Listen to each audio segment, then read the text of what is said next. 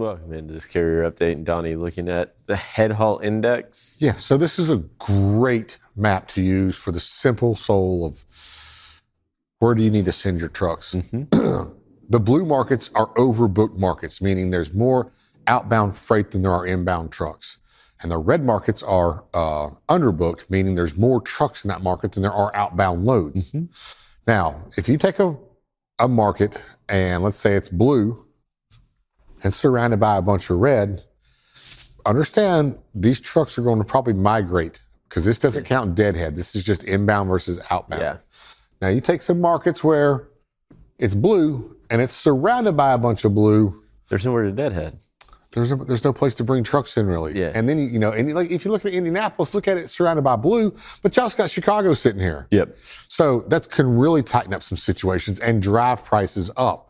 So keep that in mind. Atlanta is blue and it's got some blue around it. It's got some red around it, though.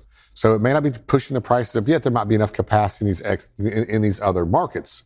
You got Greenville over here, and then, of course, Macon and some markets there in Alabama. So depending on how much extra trucks are in those markets, they're going to work back towards that Atlanta market. Yeah, and this is why we talk about, just to touch on it, right? Southern Florida, central Southern Florida. Why we talk about why sometimes you'll see volumes pop out of that market and rejection rates pop out of the market.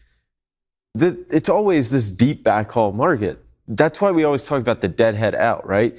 You may have a load and you better get paid going into Florida because coming out, odds are you're going to have to get up into Jacksonville or Savannah, if you get maybe even all the way up into Atlanta to get another load. If you get a load down here, hopefully it'll pay for your fuel. Yeah. So do you want to wait around 3 or 4 or 5 hours for a load that's just going to pay for your fuel maybe? Yeah. Or do you want to just go ahead, fire it up, run it up here to either Jacksonville or Savannah and get you a real load? If you got paid well going down, you may say, hey, look, let's turn and burn. Let's go and get out of here because that's what you priced it for. Yep. You price it properly, then you should be able to do that. But yeah, this is Florida 10 months out of the year. I was going to say, that's when you see rejection rates changing, the reason why we still never go in and really talk about it is for this exact reason. Correct. And so it goes from $1 to $1.05 or $1.10 a mile. Not very exciting. But so always keep an eye on these, this head haul map. You should have one for both your drive-in and your reefer. Yep. And use this. There's going to be more opportunities in these blue markets and hopefully better pricing. Yeah, absolutely. Let's go to the next one. Now, better pricing, more opportunities. Well, a lot of that goes towards how much capacity is in the U.S. markets. And we know when we went into COVID, it just exploded. Yeah.